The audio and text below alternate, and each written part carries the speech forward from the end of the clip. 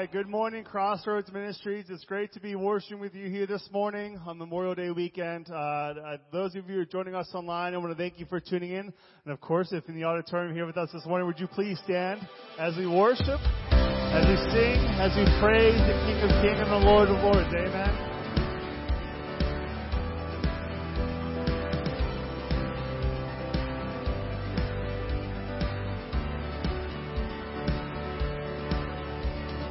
Praise awaits you with the dawn.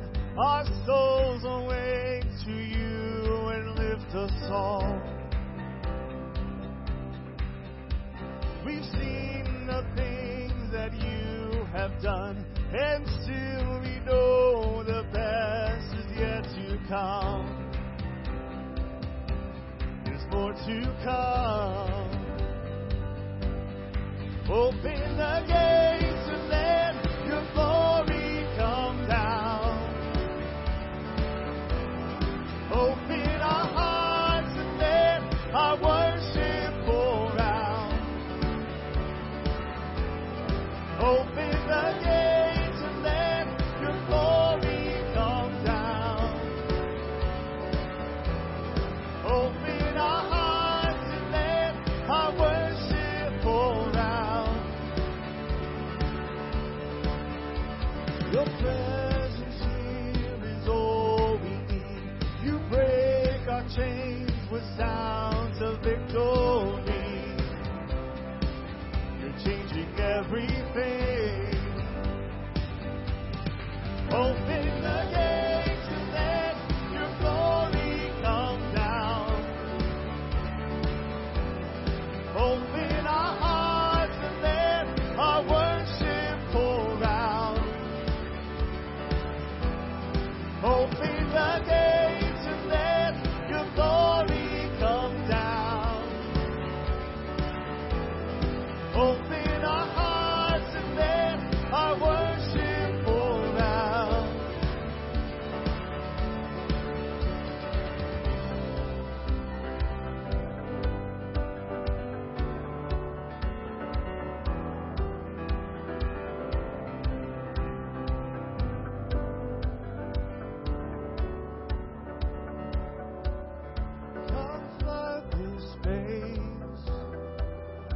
One else could take your place.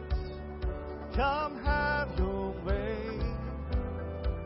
No one else could take your place. Come flood this space. No one else could take your place. Come have your way. No one else could take your place. Open the gates and let your glory come down. Open our hearts and let our worship pour out. Open the gates and let your glory come down.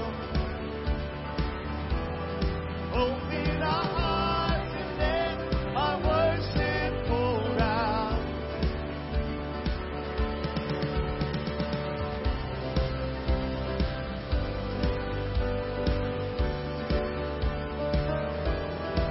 It's a great day to be worshiping you here this morning at Crossroads. Would you please see your neighbor and greet one another? Say good morning. It's great to be worshiping with you as we continue on here this morning.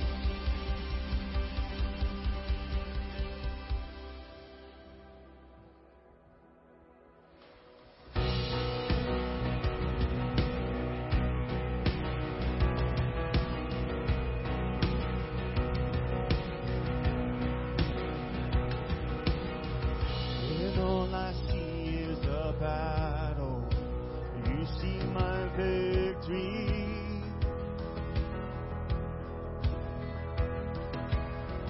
When all I see is a mountain, you see a mountain move. And as I walk through the shadow, your love surrounds me.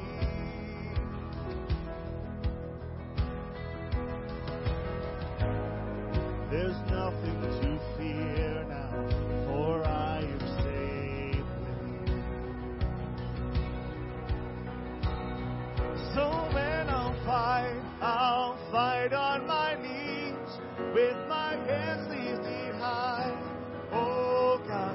battle belongs to you. And every fear I lay at your feet. I'll sing through the night. Oh God, the battle belongs to you.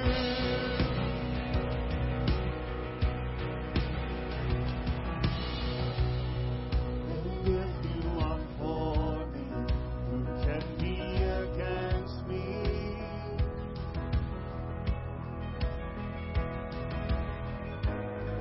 For Jesus, there's nothing impossible for you.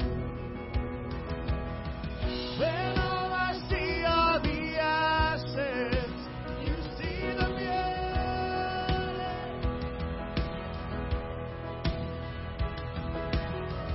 When all I see is a cross, God, you see the empty tomb. So when I'll fight on my knees with my hands lifted high. Oh God, the battle belongs to you. And every fear I lay at your feet. I'll sing through the night. Oh God, the battle belongs to you. Almighty fortress, you go before us. Nothing can stand against the power of our God. You shine in the shadow. You win every battle. Nothing can stand against the power of our God. And almighty fortress, you go before us. Nothing can stand against the power of our God. You shine in the shadow. You win every battle. Nothing can stand against the power of our God. And almighty fortress, you go before us. Nothing can stand against the power of our God. You shine in the shadows. You win every battle. Nothing can stand against the power of our God. Oh, so when I'll fight on my knees with my hands lifted high. Oh God, the battle belongs to you. And every fear I lay at your feet. I'll sing through the night. Oh God, the battle belongs to you. Oh God, the battle belongs to you.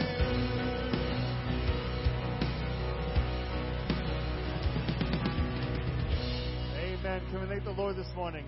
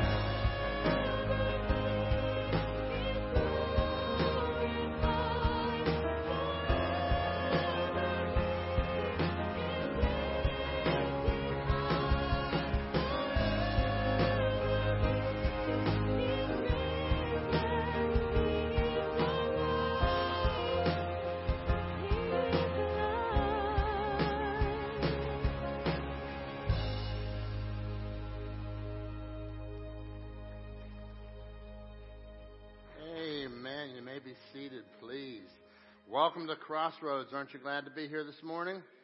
Amen. What a great God we serve, folks. What a great God we serve. I'd just like to take a few moments and welcome everyone to Crossroads.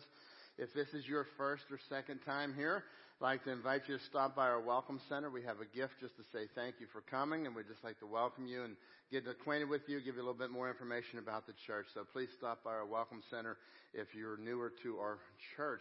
Also, you can stop by there anytime you have any questions. They will track down the answer for you and help you, all right? Just by way of announcements, we have a few things coming up here. We have our car cruise coming up starting on May 30th. That's this Tuesday. So we'll be starting every Tuesday throughout the summer. We'll be having our car cruise here with the exception of July 4th and the week of vacation Bible school. So that'll be May 30th from 5 to 8:30. And then we have our summer movie night coming up. Summer movie night is coming up here on June the 23rd. I'm going to encourage you to sign up at the church website. They're going to be showing this movie, Family Camp. It's a comedy, and it'll be a great time for all people of all ages, for everybody in your family. I want to encourage you to invite the community. That's why we do these things. These are here to invite somebody from our community, invite them in, and let people know that, hey, the church up here is alive and there's great things that are happening up here. There'll be bounce houses for your family. There'll be all kind of fun. There'll be $1 concession stand so that you can feed your family without mortgaging your house. And it'll be a fun time, but it's a totally free night outside the concession stand. So we want to encourage you to come up and just enjoy the night. Bring a lawn chair, a camping chair, and come up and hang out. That's right around the corner here. And then we have one of our biggest outreaches of the summer coming up. That's our Mega Sports Camp. This is our version of VBS. That's July the 10th through the 14th. So I've asked Chrissy McNeese, our Children's Ministry Director, to come up and share with us a few things of how that you can get involved. All right. Good morning. Like Ken said, we have we're gearing up for our VBS. And it's going to be a mega sports camp again this year. And it's from the 10th through the 14th, and it runs from 9 o'clock until noon. We anticipate having over 300 kids pre-register for this event. So with that being said, we need lots of volunteers. So if you look in your bulletin, you'll see an insert in there, and it shows all the different ways that you can plug in and get involved and help out throughout the week. And I know everyone's schedule is different, so if you can't be here and help out for the whole week, if you can do a day or two or whatever your schedule allows, we'd love to have you. It's a great opportunity to plug in. Like Ken said, this is a huge outreach. We see a lot of kids, a lot of familiar faces, a lot of new faces, and we have a lot of fun, high energy all week long. But at the center of it all is Jesus, and it's just a great opportunity. So if you're interested in plugging in and helping out and getting involved, I'll be in the back in the lobby afterwards and answer any questions you might have, and hopefully you'll get some volunteers. So. Krista, you're doing much more than sports, right? You're doing music, You're doing STEM. What's the STEM thing? I don't even know what that means. Oh, okay. If I get it wrong, I'm sorry. But it stands for Science, Technology, Engineering, Art, and Math, I think. So we're doing a STEM program, and we added art, we added cooking, we added a music and movement. So there's a lot more elements to it than just sports. Not every kid wants to come up here and do sports for a whole week. So we got a lot going on, and there's a lot of different ways to plug in. So. All right, we'd love to have you sign up and help. So fill out that form and see her in the foyer afterwards. There's a little table out there, and she'll be right at the table. I want to encourage everyone to jump on board if you can help us. 300 plus kids will be here. Last year we had 300 in attendance. We're looking to see what God will do. And if we get 400 or 500, I don't know what we're going to do, but it's going to be wonderful, all right? And they'll be, I told them for the cooking class I'll eat all the mistakes. And so I'll be going down there and helping. No, I'm just kidding. So we're going to have a lot of fun here. It's a wonderful time for all the families here in the church, and it's a wonderful outreach to our community. There are many families that are in our church today because of events like these. So we want to continue to just ask the Lord to bless and encourage as we go along the way. You'll see coming up in your bulletin, Class 201. That's the next step in our growth class. We have a growth track in our church, so if you've taken our new members class, that's Class 101. Class 201 will be starting here on June the 4th. That's next Sunday at 9:30 a.m. You can email Pastor Luke at crsmin.com, and he can get you more information and get you into that class. And I want to say thank you for your faithfulness in giving. You've been so faithful as a church family. As we give unto the Lord, we give of our tithes and offerings.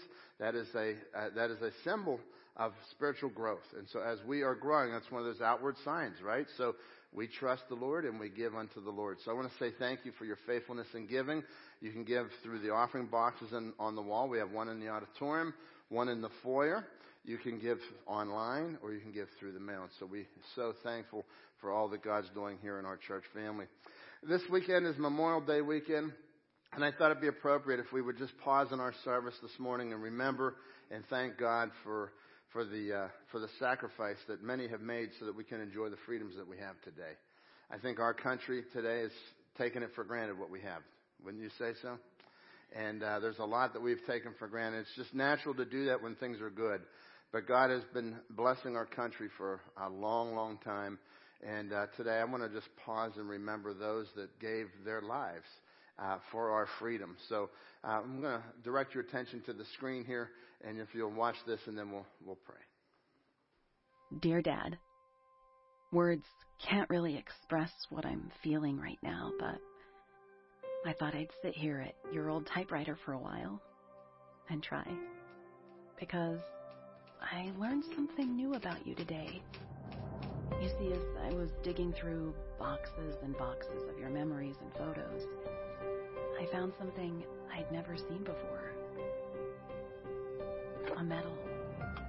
I knew you had served, but I never knew just what you'd sacrificed so that I could be free. I've always been amazed and inspired by what you were able to accomplish, but not until today do I think I've ever felt this level of gratitude. You faced your enemies and the very real possibility of death because you knew that someone had to. In the face of fear and uncertainty, you didn't turn from the fight because you saw that our freedom had to come at a cost. For me, for all of us. You understood that the deepest demonstration of love was to give your life for someone else.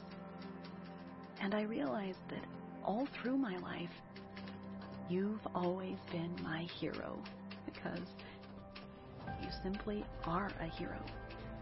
I know you'd never call yourself that, and it's okay because you never had to. That's what I wanted to say to you and to all those who served. We remember your sacrifice, and we say thank you. Thank you for your service, and thank you for giving everything that we might experience life. Gratefully, yours. Let's stand together this morning and just have a moment of silent prayer and just thanking God for our country. Thank God for those that have given their lives, and just ask the Lord to be upon those that are presently suffering this morning. Let's go to the Lord in prayer, and then I'll pray after just a few moments of silence.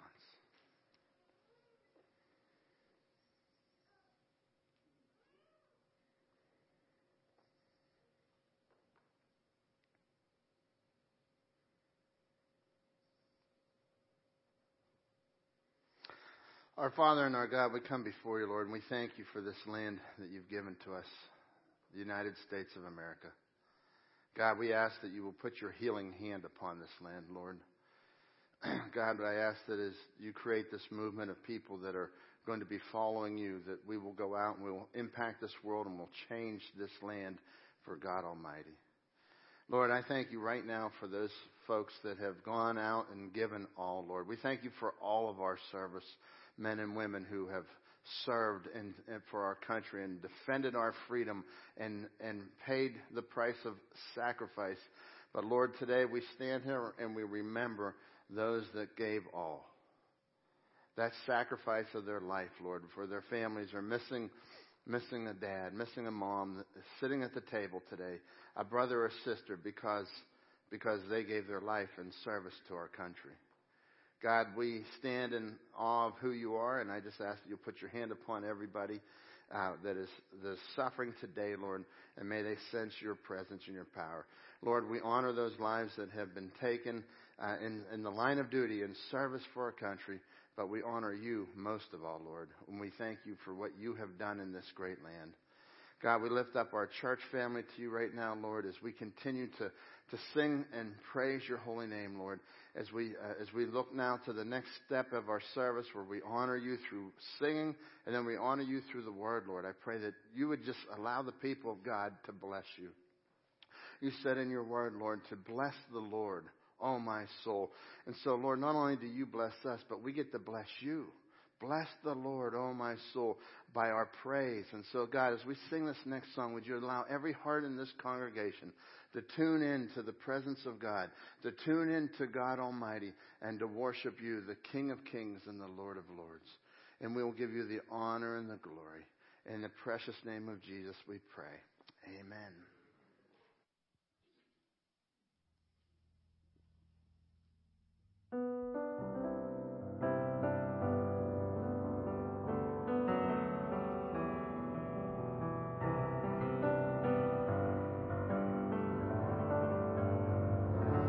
Bless the Lord, oh my soul, oh my soul. Worship his holy name. Sing like never before, oh my soul.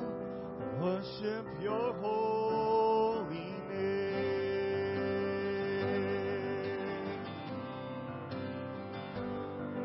The sun comes up, it's a new day dawn.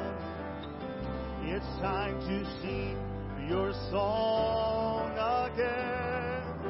Whatever may pass and whatever lies before me, let me be singing when the evening comes.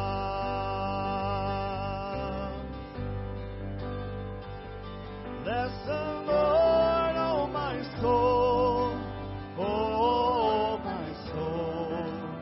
Worship his holy name. Sing like never before, oh my soul. Worship his holy name.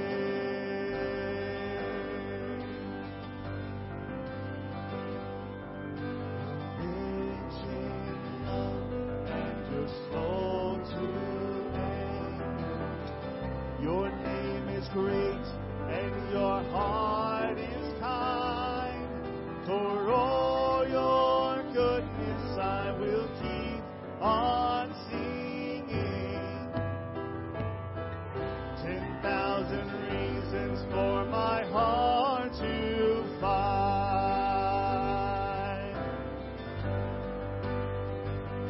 Bless the Lord, oh my soul, oh my soul.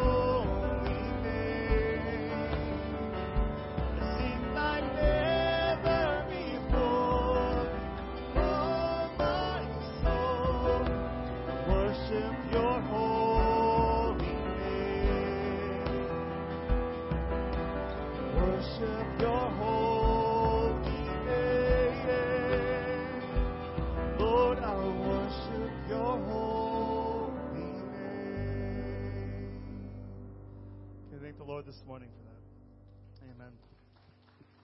You may be seated.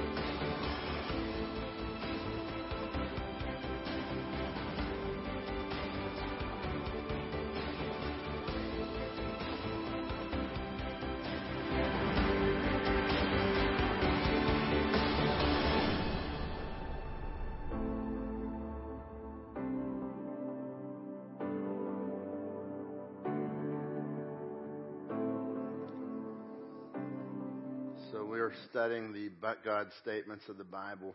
When you look into a phrase and you see this contrast, you see there was something going on, but God stepped in. And folks, the reason we're studying this is because it shows so much about who God is. It tells us His character, and we see so much of our lives.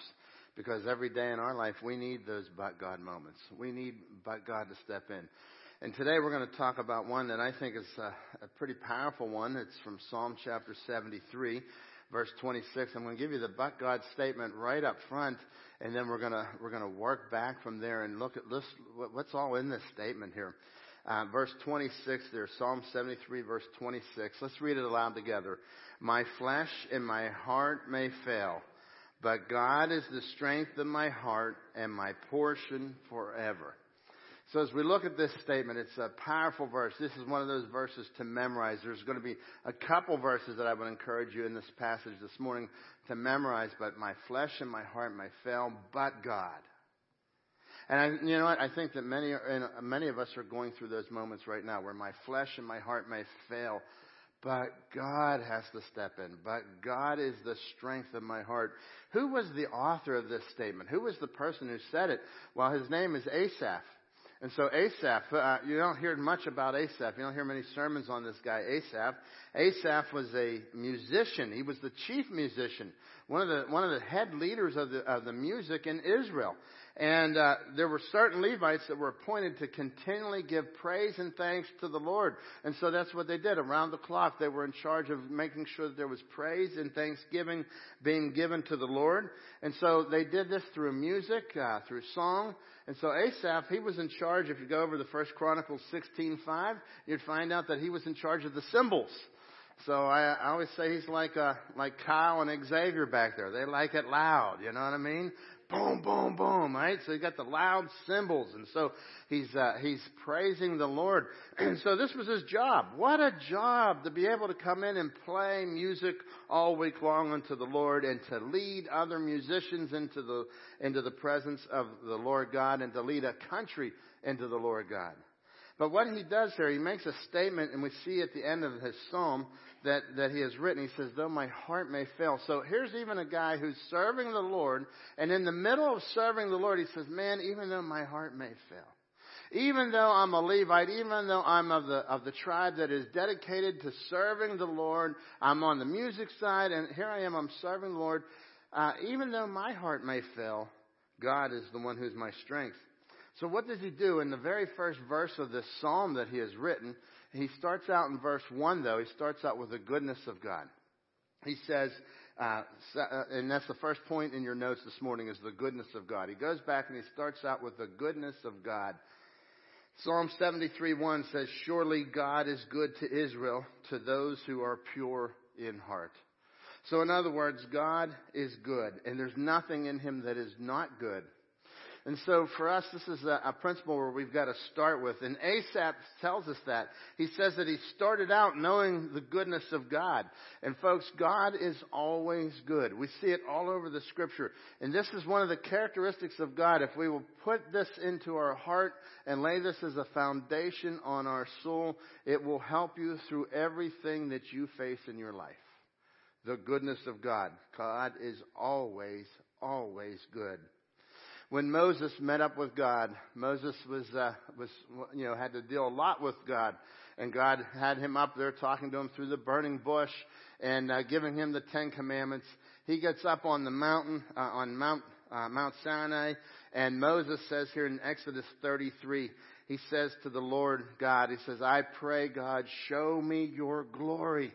Now, this is very interesting because in response to asking for his glory, he doesn't say, "I'll show you my glory." Look what God says. In verse 19, he says, God says, "I myself will make all my goodness pass before you and will proclaim the name of the Lord before you.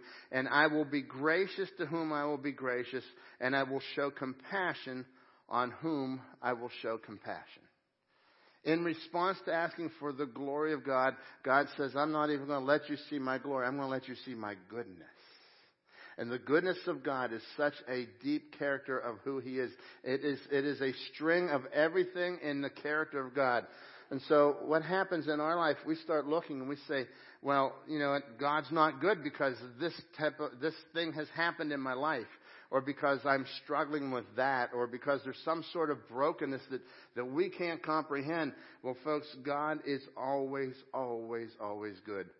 And He says right there in this verse, and I think it's so important, because out of the goodness of God flow His grace and compassion.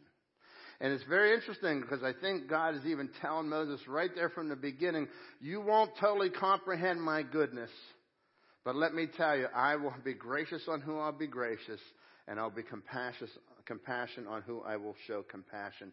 But I am always, always good. You've got to understand that He's always good.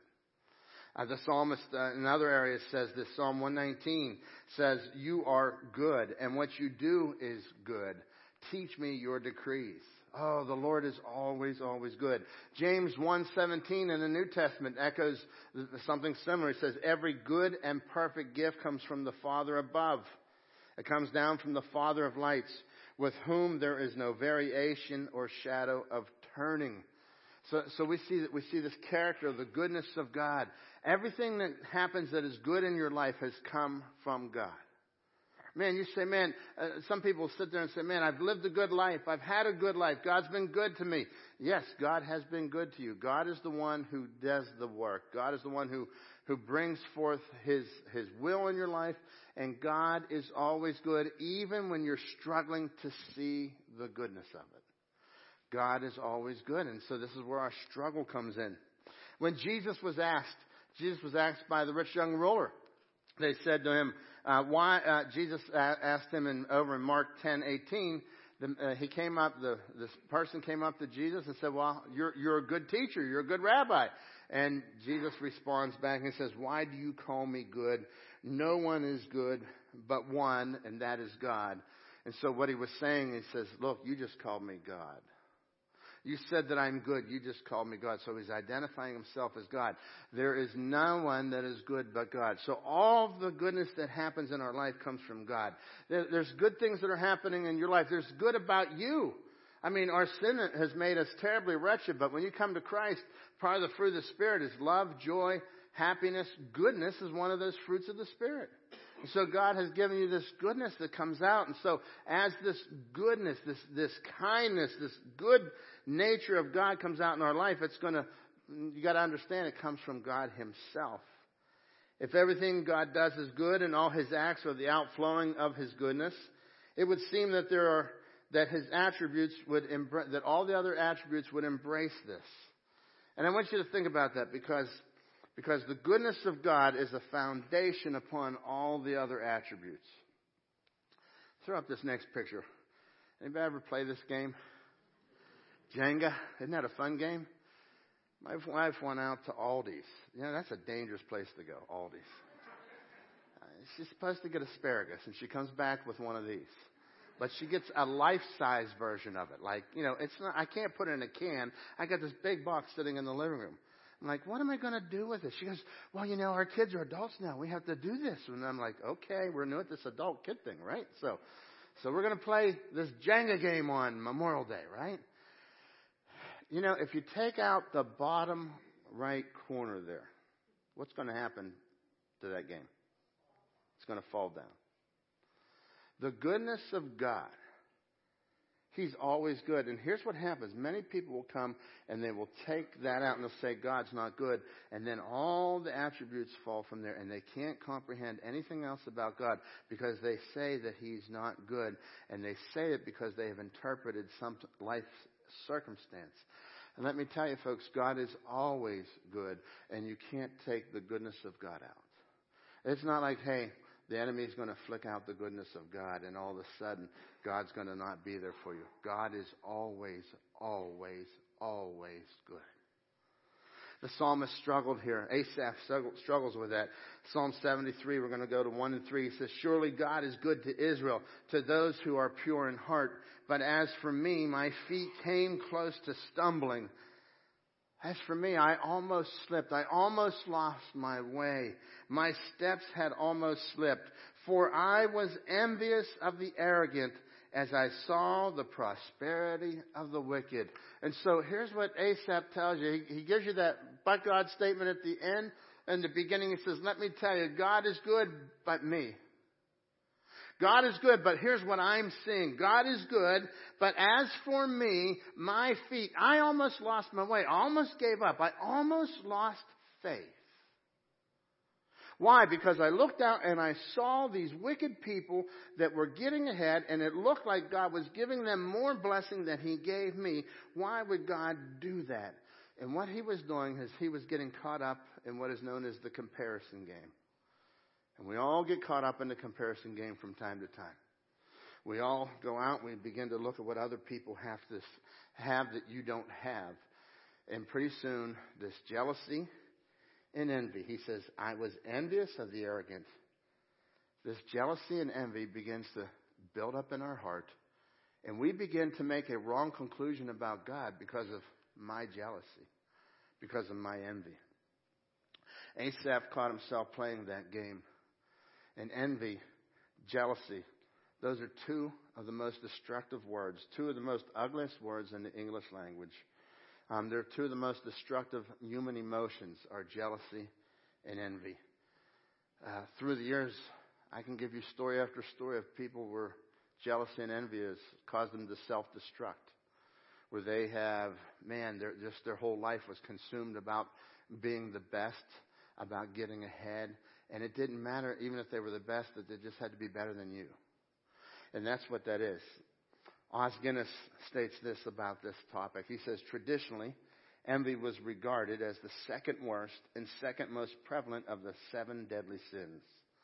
Like pride, it is a sin of the spirit, not of the flesh, and thus a cold and highly respectable sin. In other words, it's one of those sins that people don't talk about. In contrast to the warm and openly disreputable sins of the flesh. Like pride, by its very nature, it is comparative and competitive. Or more precisely, pride is competitive, and envy is the result of pride wounded in competition. Envy is the result of pride wounded in competition. So this is where we struggle, don't we? Somebody's gotten ahead of you. Why did they get the promotion? I'm the one who's following God. I've been reading my Bible. I've been going to church. God, why is it that guy got the promotion and now they're going to lay me off? Why, God? And so this is what happens. We get into the struggle, and what is happening is the problem is really not that God was not good. The problem is that I'm not understanding what God's doing, and now I'm in the struggle, and so my jealousy, my envy, I lost the competition of, well, why did he get it? Why is he better than me? C.S. Lewis said this. He said that pride is essentially competitive. Isn't that so true? Pride is essentially competitive. Pride gets no pleasure out of having something, only out of having more of it than the next man. That's what pride is. Pride is not, hey, I've got this. It's I've got more than the next person. He goes on and he states that, that many times people aren't prideful that they're rich. They're prideful that they're richer than you. And, there's a little bit of truth to that, isn't there? We're going to go to Ecuador and we're going to see people that are poor. And it's amazing how we can say, oh, those poor people. And then we come back because, well, we have it okay. And this is where pride struggles in. It's an essentially competitive issue. Envy is not simply about what we lack, it's about what they have. And so you can you can become envious, not because of what you're lacking. It's so much like, why did they get that? They don't deserve that. I deserve that. And so we go into this and we have this comparison game. Folks, the answer for the comparison game has got to come back to knowing that God is good. Here's what happens. When I don't know that God is good, first of all, I stop praising God. That's the first thing that goes. You'll stop praising. Your praise will just drop off, and so will your joy. If you are into this jealousy and envious, and you don't understand that God is good, boy, that jealousy and envy will take over, and you will stop praising. If you go to Psalm 100, verses 1 through 5, you'll find out that Psalm 100, 1 through 5 is all about praising the Lord.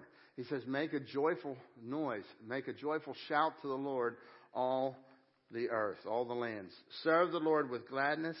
Come before his presence with singing. Know that the Lord, he is God. It is he who has made us and not we ourselves. We are his people and the sheep of his pasture. Enter into his gates with thanksgiving and into his courts with praise.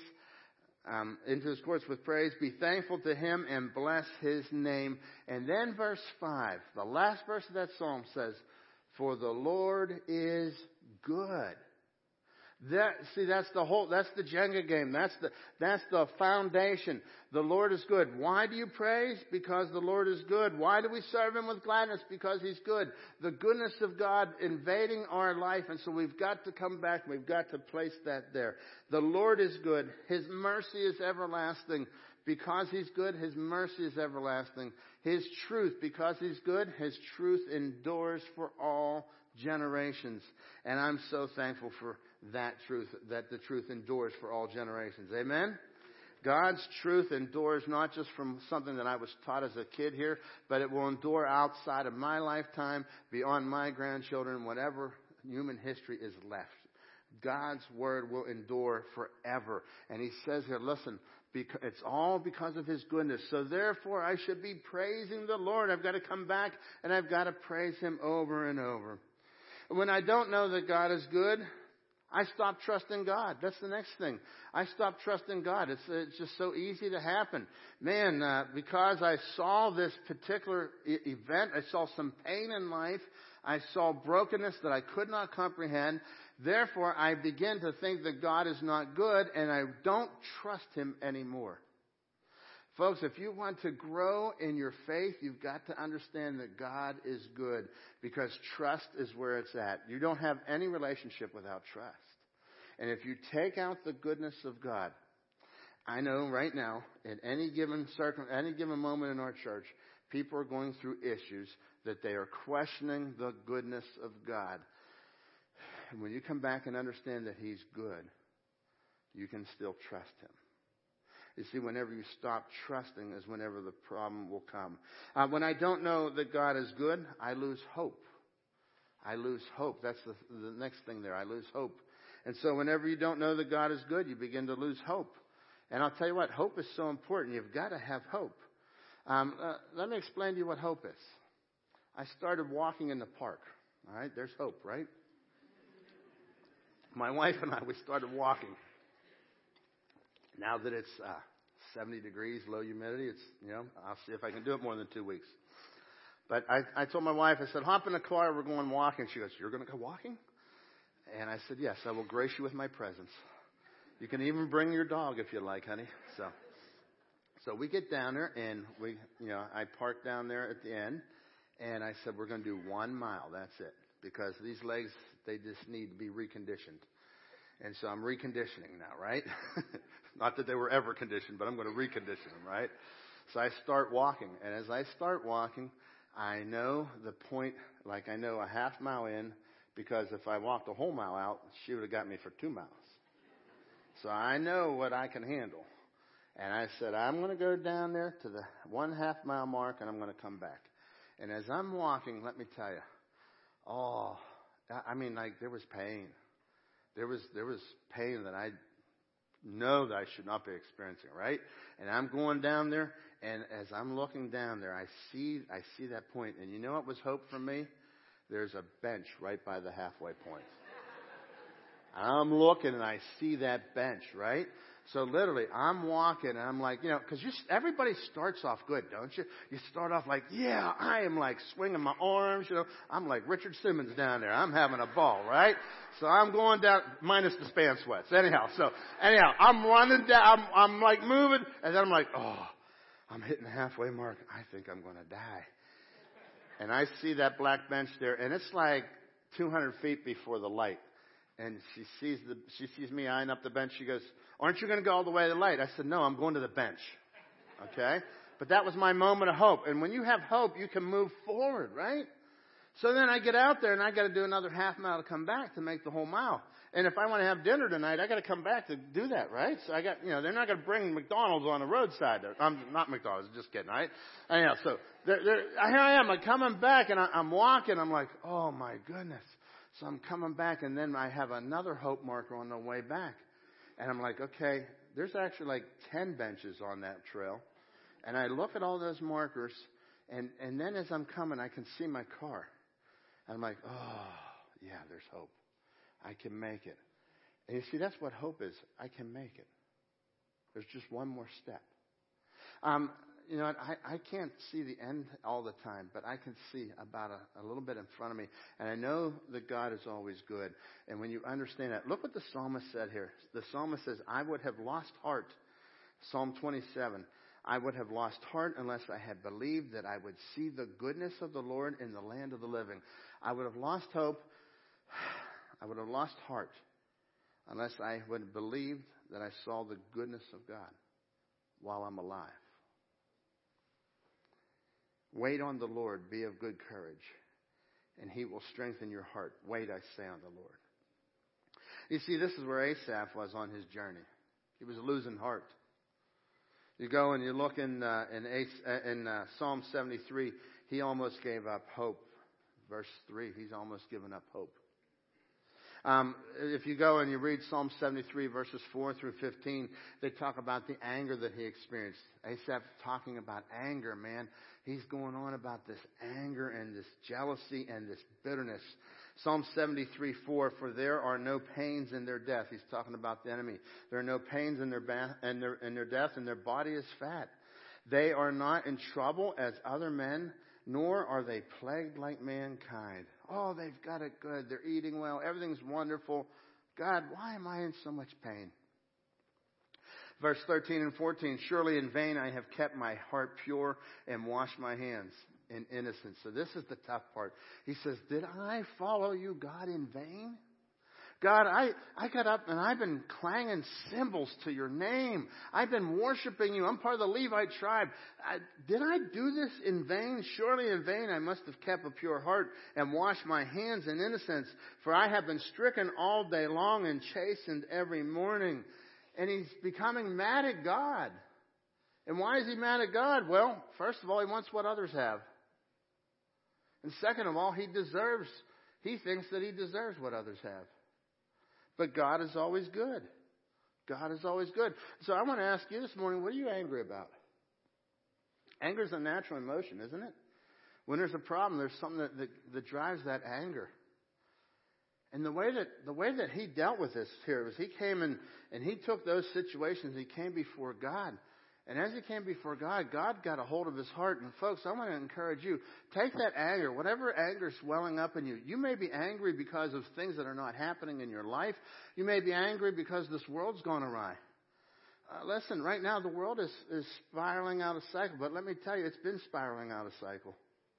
And it will continue to spiral out of cycle till Jesus comes, the Prince of Peace. And when the Prince of Peace arrives on this earth, all the problems will cease. But it will not happen until he has come in his final moment of strength and power and glory. But for now, God's allowing us to live this history with Him. Well, He's with us. In verses 16 through 22, Asaph moves from anger to pity. And this is what we have to do. We have to move from anger to pity. Now you have compassion. When I pondered to understand this, verse 16, it was troublesome in my sight until I came into the sanctuary of God. Then I perceived their end.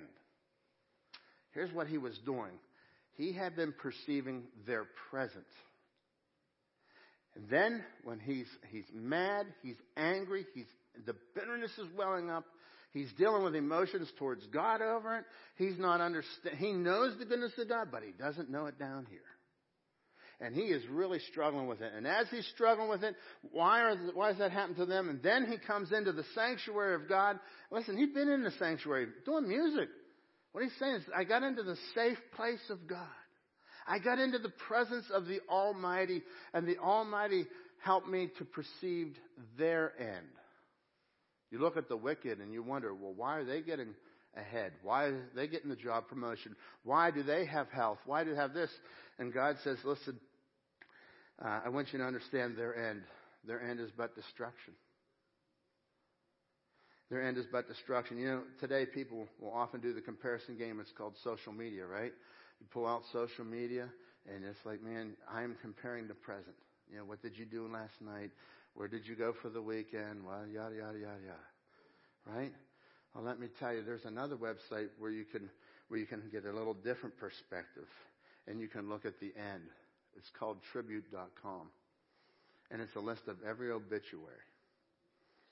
If you have Facebook, everybody will end up on Tribute.com one day, right? Because we will all die one day. And when you look at the end of life. And I want you to think about that, because our end is radically different from those that don't have Christ. Our end is just the beginning of a whole new life for us. Our end is the beginning of eternity. Our end is a whole new thing that God is going to show you in a world of life eternal, a world of joy, peace, no more pain, no more suffering. Our end is radically different than those that do not have God. And I want to encourage you to be like Asaph. Asaph moved from anger, then he moved to pity, because he said, man, then I perceived their end. Verses 23 through 28, he turns from bitterness to pity. And then he turns from pity and compassion. Now he moves to gratitude. And this is the game changer. That's how you get rid of bitterness. Move from anger to pity. You've got to look. He's looking at the enemy. He went from angry because the enemy's getting ahead. Now he pities them because of their end. Folks, that's what God's called us to do, to look at our world around us and not be angry, but to be pity and compassion. There are so many things that, listen, we are on the victory side. We're on the winning team. But God has not called us to go out there and be angry people. He's called us to look at that, to look at the sin, and as God is angry at sin, He's compassionate towards every one of us. And how we pity their end. And for us, we have this incredible opportunity to go out and give the good news that will change the lives of all the wicked. That will change the lives of all who are not following Jesus. Because He said, whosoever will, that's who He wants. Whosoever shall call upon the name of the Lord will be saved from the punishment of their sin. They can have life eternal. Look here, He says, nevertheless, I am continually with you. You have taken hold of my right hand. With your counsel you will guide me, and afterwards receive me to glory. Look at my end. Their end. Now look at my end. And whom have I in heaven but you? And besides you I desire nothing on earth. And I'll tell you this, not only did he look at their end, he looked at his present in a whole different light now. What he does in those 3 verses, nevertheless, I'm continually with you. He says, God is with me. God is with me. Man, and when you, all right, start putting this together. All right, look at your world, look at the world out there. Oh, they've got money, they've got fame, they've got popularity, they got the job promotion, they got whatever it is that you desired. But you have God with you. He said, you've taken hold of my right hand. God holds my hand. God is holding your hand every step of the journey. Not only is He with you, He is holding your hand. That's a term of endearment. He wants a relationship with you. You don't just hold somebody's hand without a relationship. Man, I'll never forget the day I held my wife's hand. I just grabbed that thing. Listen, come on, you're coming with me, right? Listen, that's what God does, like a father to his son. Come on, I've got you. With your counsel, you will guide me. He guides me. God guides me. And so look at the radical difference between you and the lost person, somebody who does not know God. Folks, it is but God is the one who is the provider. But God is the one who has provided. As you look through Scripture, you'll see over and over and over that God is the one who's providing. And so all the way back whenever Abraham goes up on the mountain to sacrifice his son, God says, I want you to sacrifice your son for no other reason than to test his faith. And God wasn't going to let him go through with it, but Abraham had no clue of that. And he goes up there, and his son begins to ask him, Dad, where is the sacrifice? Dad, where's the sacrifice? You're taking us up here. It's just me and you, Dad. The servants are all down below. It's just me and you and your knife. What are we doing up here? Where's the sacrifice? And Abraham, at Genesis 22:8, says, God will provide for himself the lamb for the burnt offering, my son. So they walk up this mountain, and he says, okay, God's going to provide. And what happens is he's about ready to sacrifice his son. God halts him from the sacrifice, and all of a sudden there is a sacrifice over in the thickets. And Abraham, look what he does. Abraham, verse 14 there, Abraham called the name of that place, the Lord will provide. As it is said today, in this day, in the mount of the Lord it will be provided.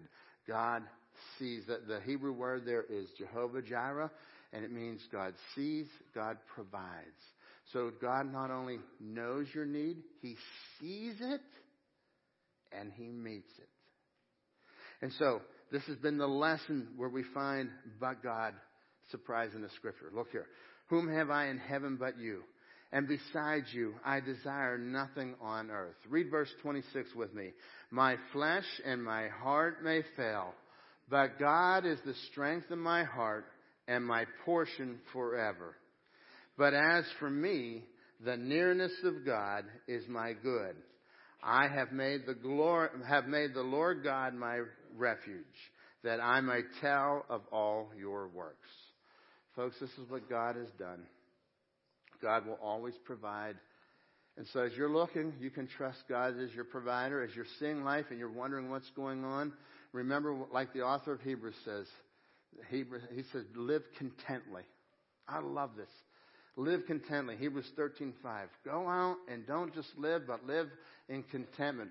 For the Lord Himself has said, I will not leave you. I will not desert you, nor will I forsake you. God's not left you out there on the path alone. And so today, we come and we can learn the lesson like Asaph learned. God, my heart, I know it up here, but God, I'm struggling down here. Though my heart may fail, but God is my strength. And folks, I want to encourage you today. Would you just call on to the Lord today? Maybe some of you, this is a timely message. Maybe there's things that you're wrestling with. And listen, I'm not saying, hey, the wrestle's going to be over. I'm saying that God's going to be your strength. And we have a different future than those who do not know God. Let's go proclaim His glory so that they, too, now instead of us being envious of the wicked, we now are pitiful, we are compassionate, and we are helping them as to join worship to our great God. Let's close in prayer. With our heads bowed and eyes closed this morning, this all is about Jesus. The greatest provision was when Jesus died on the cross and He paid for your sin. He came back to life again for you. And I want to invite you today to trust Jesus Christ. Like that's why He came. He paid the price so that you could have eternal life. And He says, whosoever shall call upon the name of the Lord will be saved from the punishment of their sin. They'll have life eternal. They'll have an abundant life that starts now. So I want to invite you to trust Jesus, because he paid the price on the cross for you. And all you have to do is call on him and say something like this quietly in your heart and soul. Dear God, I'm a sinner. I've offended your holiness by my sin. But I believe that you died on the cross. Jesus, you paid for my sin. You were buried, and you rose again the third day. And I trust you with my heart and soul right now. Thank you, God, that you are so good to care and love for me. And for others in this room this morning or watching online, maybe God's speaking to you about something in your heart. You're wrestling. You're wrestling. Asaph was wrestling. But God gave him the strength. Asaph was wrestling, but God gave him the strength. And I want to invite you today to surrender to God. Say, God, help me. I've been angered, but now, Lord, I'm moving to compassion. And I want that gratitude like you gave Asaph. God, I pray you'll be with each person here, and that you'll move mightily, and that you'll do what only you can do in our hearts, Lord. We love you, and we praise your holy name. In Jesus' name we pray. Amen. Let's stand together as we sing our closing song and just worship our great God.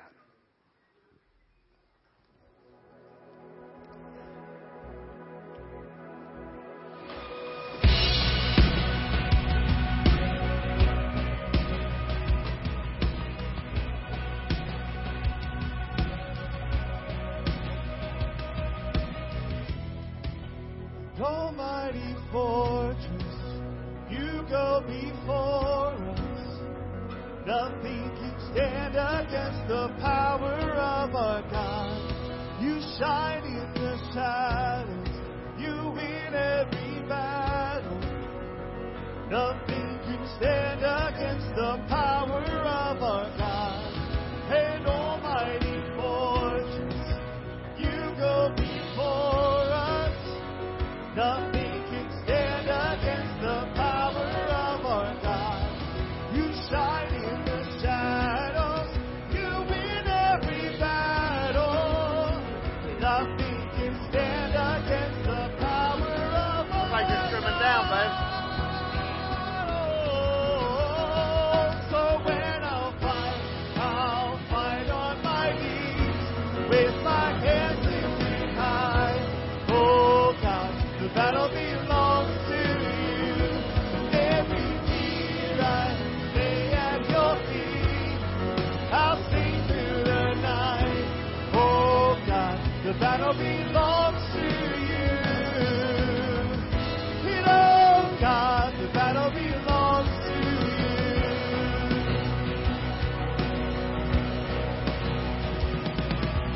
Thank you, Crossroads Ministries. It's great to worship with you. Have a great Memorial Day weekend.